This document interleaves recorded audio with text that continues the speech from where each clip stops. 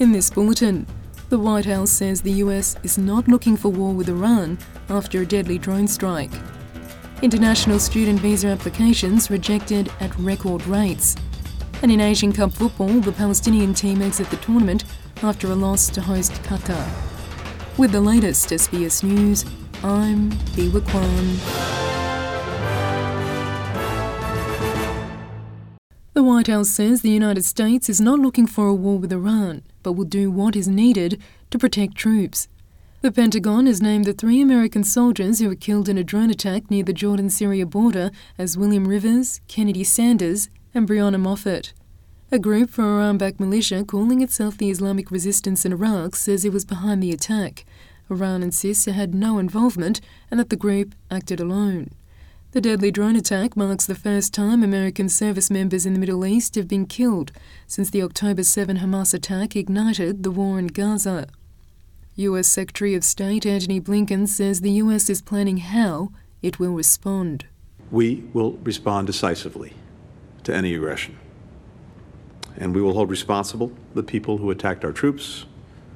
We'll do so at a time and a place of our choosing. At the same time, we remain focused on our core objectives in the region, both in terms of the conflict in Gaza and broader efforts to build truly durable peace and security. Student visa approval numbers are set to drop by up to 90,000 as the number of rejected applications increase. While more than 570,000 visas were approved last financial year, almost 20% of all applicants were knocked back.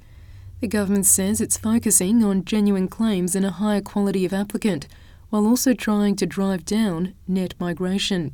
Former Immigration Department Deputy Secretary Abul Rizvi says while visa refusal numbers are higher, there are also more applicants compared to previous years. We're refusing massive numbers of students in order to manage net migration down, and we're using very subjective criteria to refuse those visas. That is usually a reflection of poor visa design, and that's what the government's got to start to address. It has started to take steps in the last 6 months of 2023, but I suspect there is more to be done. The federal government unveiled plans late last year to cut net migration by targeting student visas and focusing more on skilled migration. The number of Aboriginal and Torres Strait Islander people dying in police custody has doubled since 2007.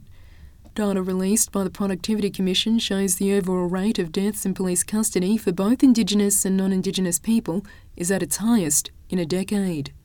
But Indigenous people made up 1/4 of the deaths between 2022 and 2023, despite representing only 3% of the national population. The report does not disclose whether deaths occurred in close contact with officers, such as in a station or police vehicle, or in custody-related operations like a pursuit. A veterinarian and her neighbours are being praised for saving the life of a woman bitten by a shark in Elizabeth Bay in Sydney Harbour.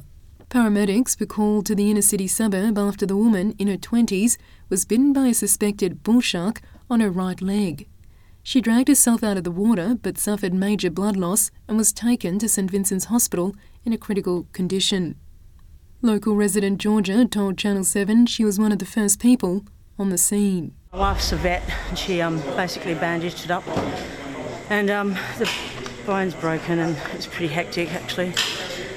But she seems to be okay. She's been in a lot of shock. Kept her warm and my wife basically bandaged her up to stop the bleeding because if she got bitten out there, she wouldn't have survived.